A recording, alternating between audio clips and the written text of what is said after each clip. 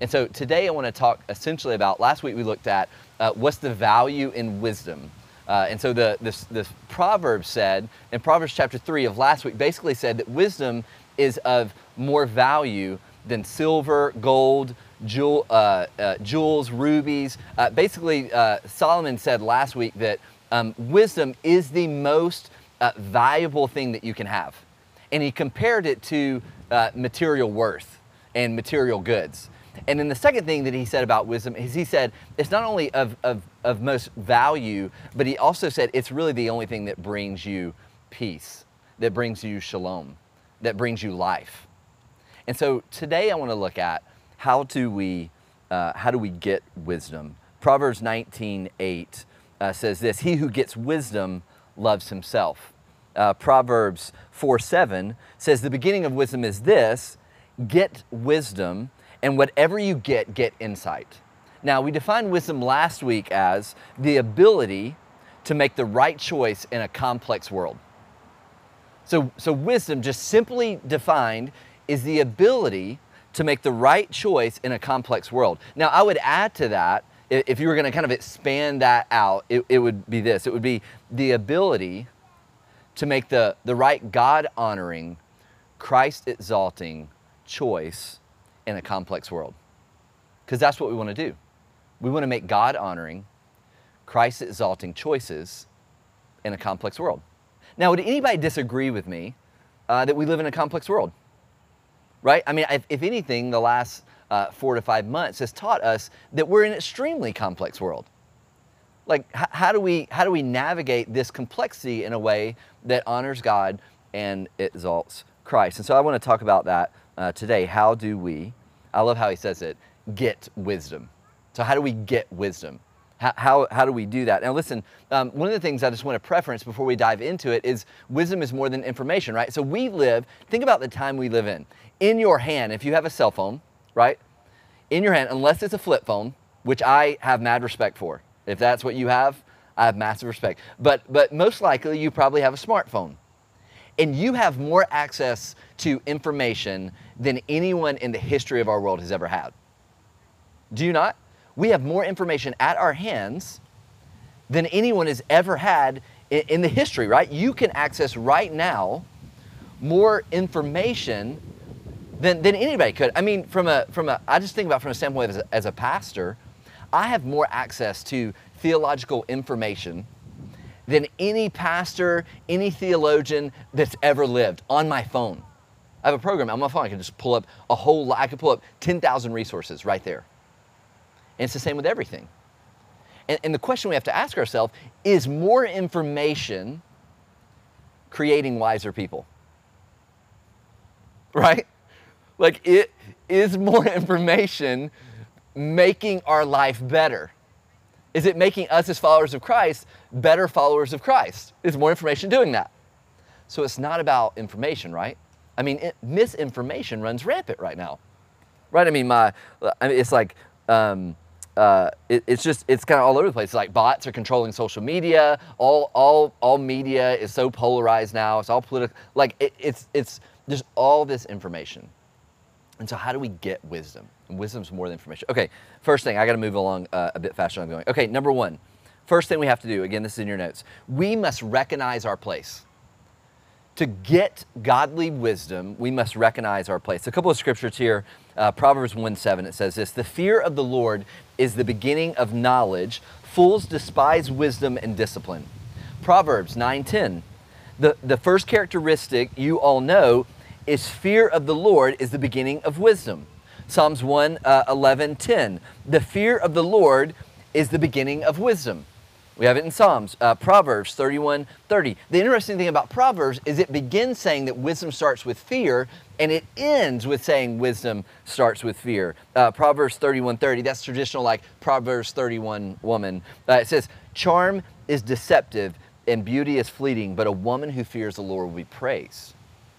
So even in the beginning, Job 28:28, he said to mankind, "The fear of the Lord, that is wisdom."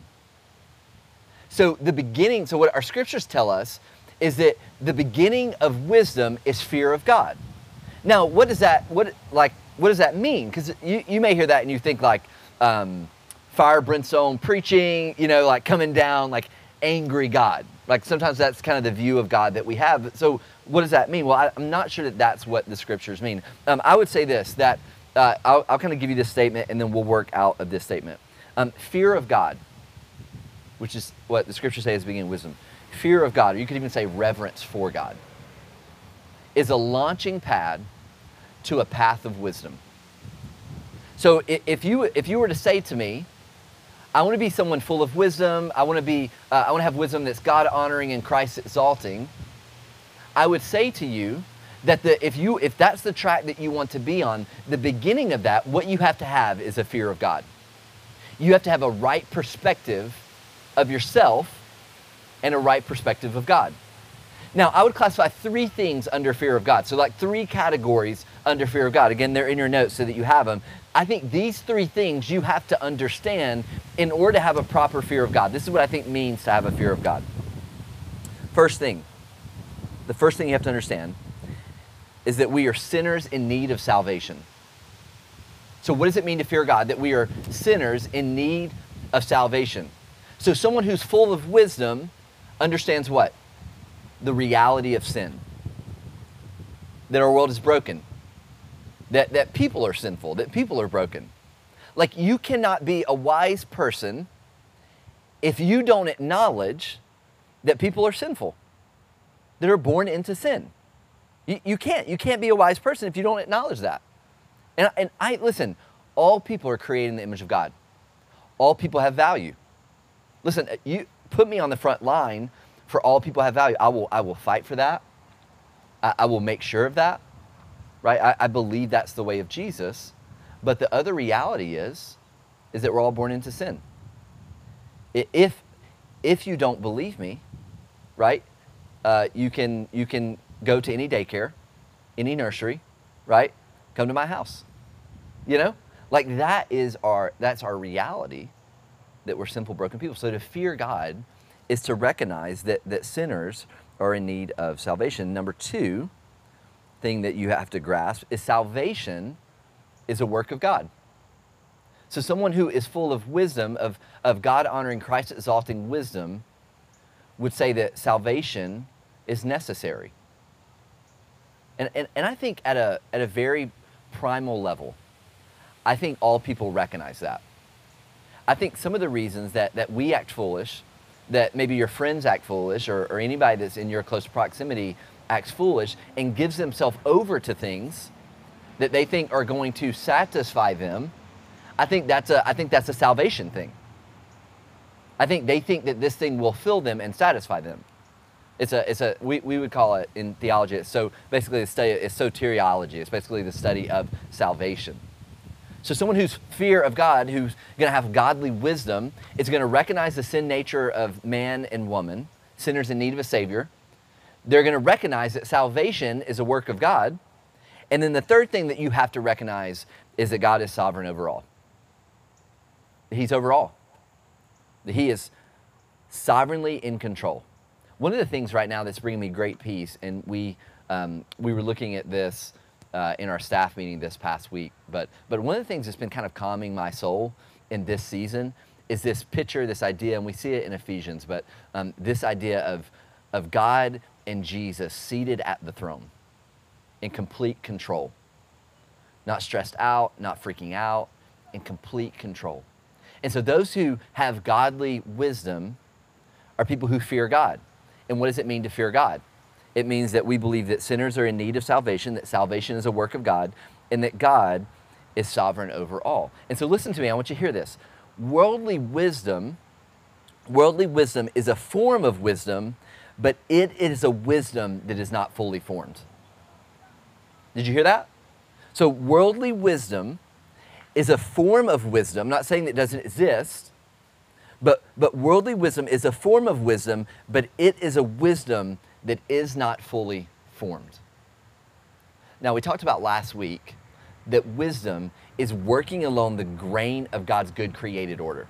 So it's like when you work with wood, you got to work with the grain. This is what we said about godly wisdom. When you don't believe these 3 things, sinners in need of salvation, salvation as a work of God, and God is sovereign over all things. When you don't believe these things, you are working against the grain of God's created order. You can't be a person full of wisdom, someone who's full of godly, Christ-exalting wisdom. You can have a form of wisdom, but not the full wisdom. So because think about this. Think about how this influences every like just decisions as you think about it, right? So think about someone who you know this you would say is wise. Someone that's wise. Now, let me give you these three categories again. So someone that's wise knows what? They know a sin nature. Morgan's like, Kenny. All right, so we're in the park. This is interaction time. This is what we're doing right now. Think about this. Someone who's wise. The wisest people I know, they understand that people are broken. Don't they? Like, they're not surprised by sin. They're not surprised by the human capacity for evil. This is a wise person. They get the reality of sin. Like, they understand that. Think about this. Salvation is a work of God, right? Someone who's wise does what? They're not trying to, they're not living their life trying to force salvation on people as if they're the one who does that work. Right now, they're sharing the gospel. They're faithfully living the way of Jesus. They're showing hospitality to one another. They're talking about the Bible. They're praying. They're fasting. They're doing all these things. But a wise person's not forcing salvation on someone. They're not just trying to kind of just work that. No, they understand, okay, salvation is a work of God.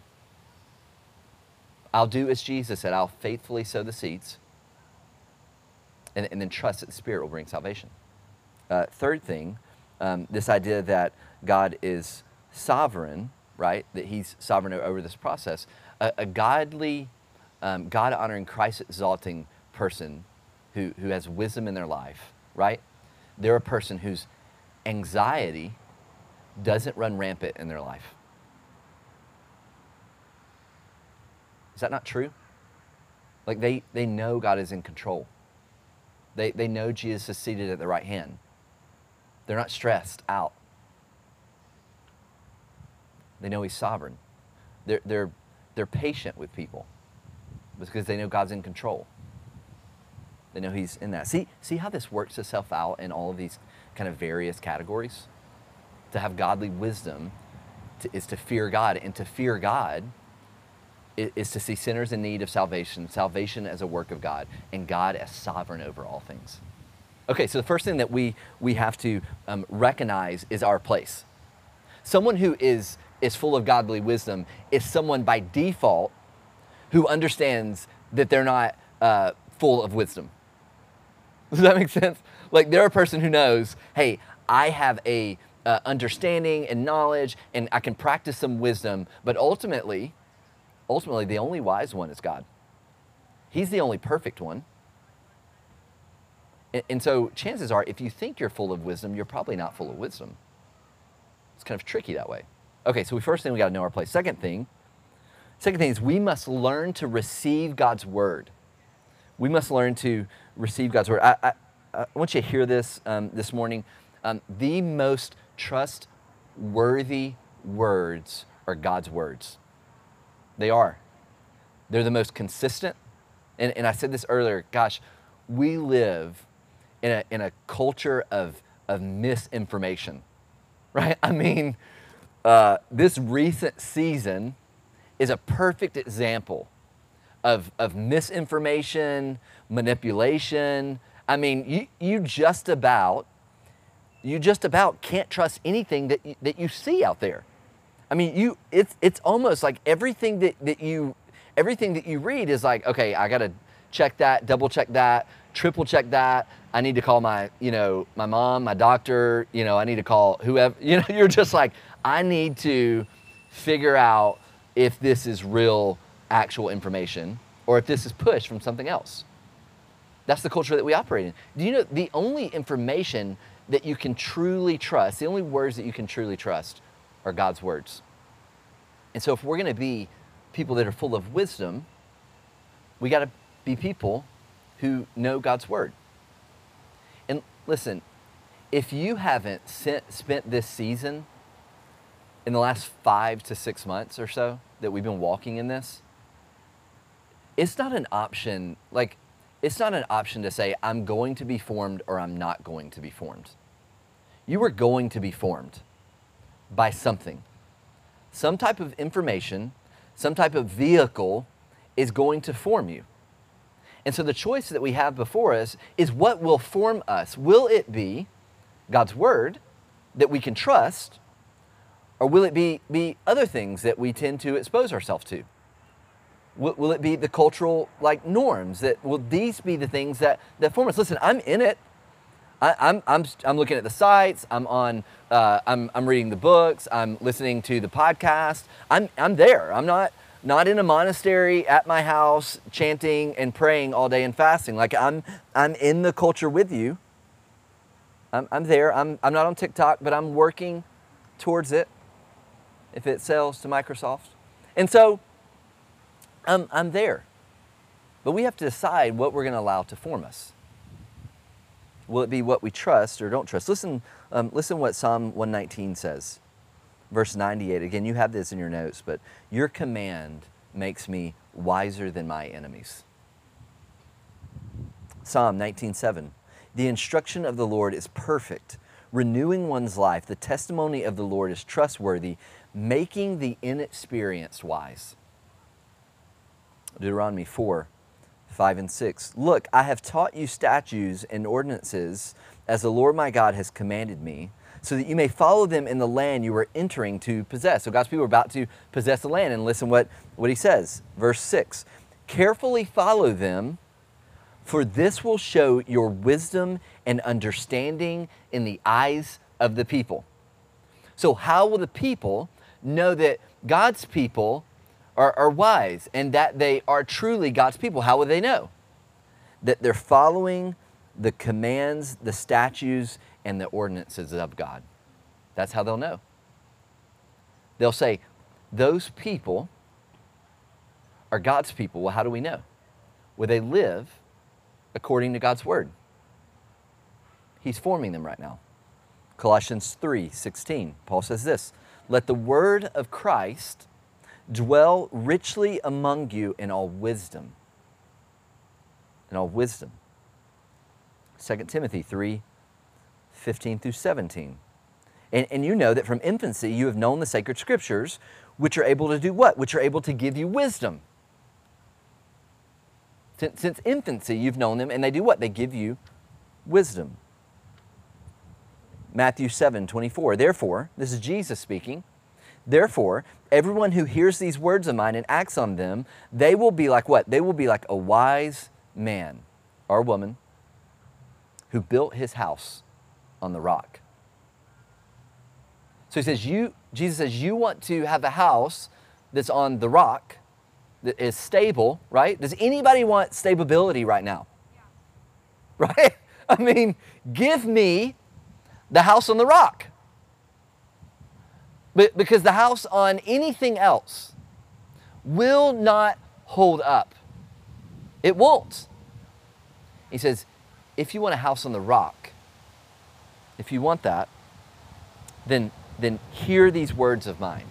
And don't just hear these words of mine, but act on them.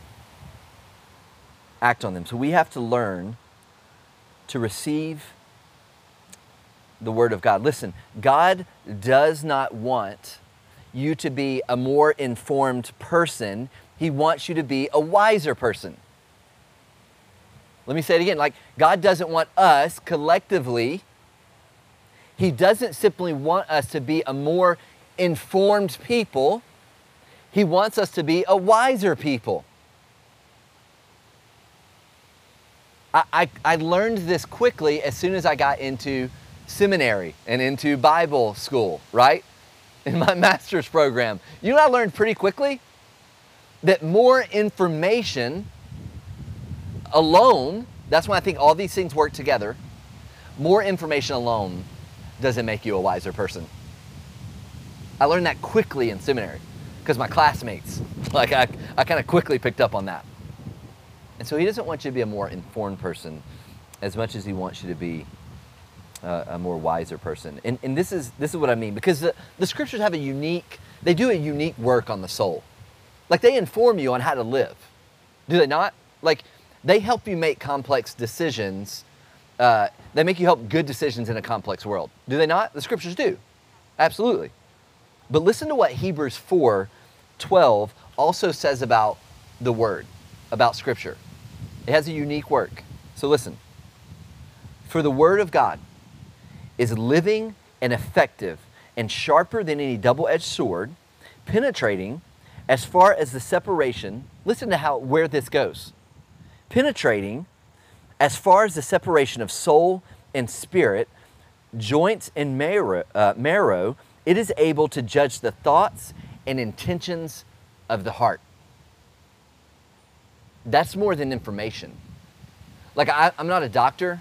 Like I get real queasy. Like if I even think about bones, it makes me want to pass out. But I would imagine something that cuts through bone into the marrow. That's a deep level of getting into something. And the writer of Hebrews says this is what the word does. It convicts, it rebukes, it corrects, it creates something inside of you that you would not otherwise be without it. But it doesn't work alone. It doesn't work alone. So we have to recognize our place. We have to learn to receive the word of God. And then final two thoughts here, and then I'm done. So about 5 minutes or so. This is so important. We must find ourselves with those who practice wisdom. We must find ourselves in the company of those who practice wisdom. I mean, the power of who you surround yourself with is I think one of the most important things that you can grasp. So if you want to be a fool, find yourself with fools. Listen, if you want to simply stay in your lane from a maturity standpoint, stay with people in your lane from a maturity standpoint. If you want to grow in wisdom, grow in godliness, then you need to find people that will help you do what? Level up. You got to get around wise, godly people. Now, I'm all for like hanging out with your peers, hanging out with people that are at the same maturity level with you. I think those are all really good things. But I also think that we have to do the good work of surrounding ourselves with people that push us and that question us and that try and stretch us and do this work. Listen, Psalm 1:1, talking about the power of people, the psalmist says this: how happy is the one who does not what? Who does not trust the word, who does not die daily to themselves, who does not fast, who does not go to church. Is that what he says? No, he says, how happy is the one who does not walk in the advice of the wicked, or stand in the pathway of sinners, or sit in the company of mockers. Now, what is he saying there? He's talking about the power of the company that you surround yourself with. So if you want to be a wise person, find some wise people to get around. Now, I'll also say this, because I do want to preference this. In my life, my own personal life, I have gained a ton of wisdom from guys that I've never met and from women that I've never met. Like I have what I would call like mentors and pastors from afar. Do you have these? You have these people from afar that have shaped you in significant ways, right? So I have like Eugene Peterson, J.I. Packer, George Mueller. Like these are all guys that I've never met before, but have impacted me in a significant way. I mean, George Mueller had a prayer life that was like, it makes me embarrassed about my prayer life. Like I read his book, Delighted in God, and his autobiography, and I'm like, I'm embarrassed. Like I'm weeping when I read it about how he prays and how he's like, God, we have no food on the table. A guy knocks on the door and he's like, hey, our trailer with milk and meat just broke down. Do you need some? Like I'm embarrassed by his prayer life. J.I. Packer, his book, Knowing God, J.I. Packer, he passed away just a couple of months ago. 2020 sucks. All right, so just a couple months ago, he passed away. His book, Knowing God, shaped me from a theological standpoint like no other book. It was shaping for me. Eugene Peterson, he wrote The Message. Maybe you've heard of that. He wrote it for his church, his congregation. But he also, his autobiography called The Pastor, gave me a language for spirituality that I didn't know before. And gave me a beauty in what God's created in the way that he's communicated to us. These are all people who've done what? They've helped me be wiser. They've shaped me, and I haven't even met them. I haven't met them. So it doesn't have to be people physically. It can be people from afar. Okay, final thought here, and then I'm going to pray, and we'll be done. So we have to know our place. We must learn to receive God's word. We must find ourselves in the company of those who practice wisdom. And then the final thing is we must ask for wisdom. See, here's the incredible thing about God. He wants to give you wisdom. Like wisdom wants to give herself to you. James 1:5. I feel like I need to say, like, this got a little bit of a different than the other ones, but I feel like I need to say this. This is James 1:5. This is what he says. Now, if any of you lacks wisdom, he should do what? He should try harder, meditate more. No, it says, now if any of you lacks wisdom, he should do what?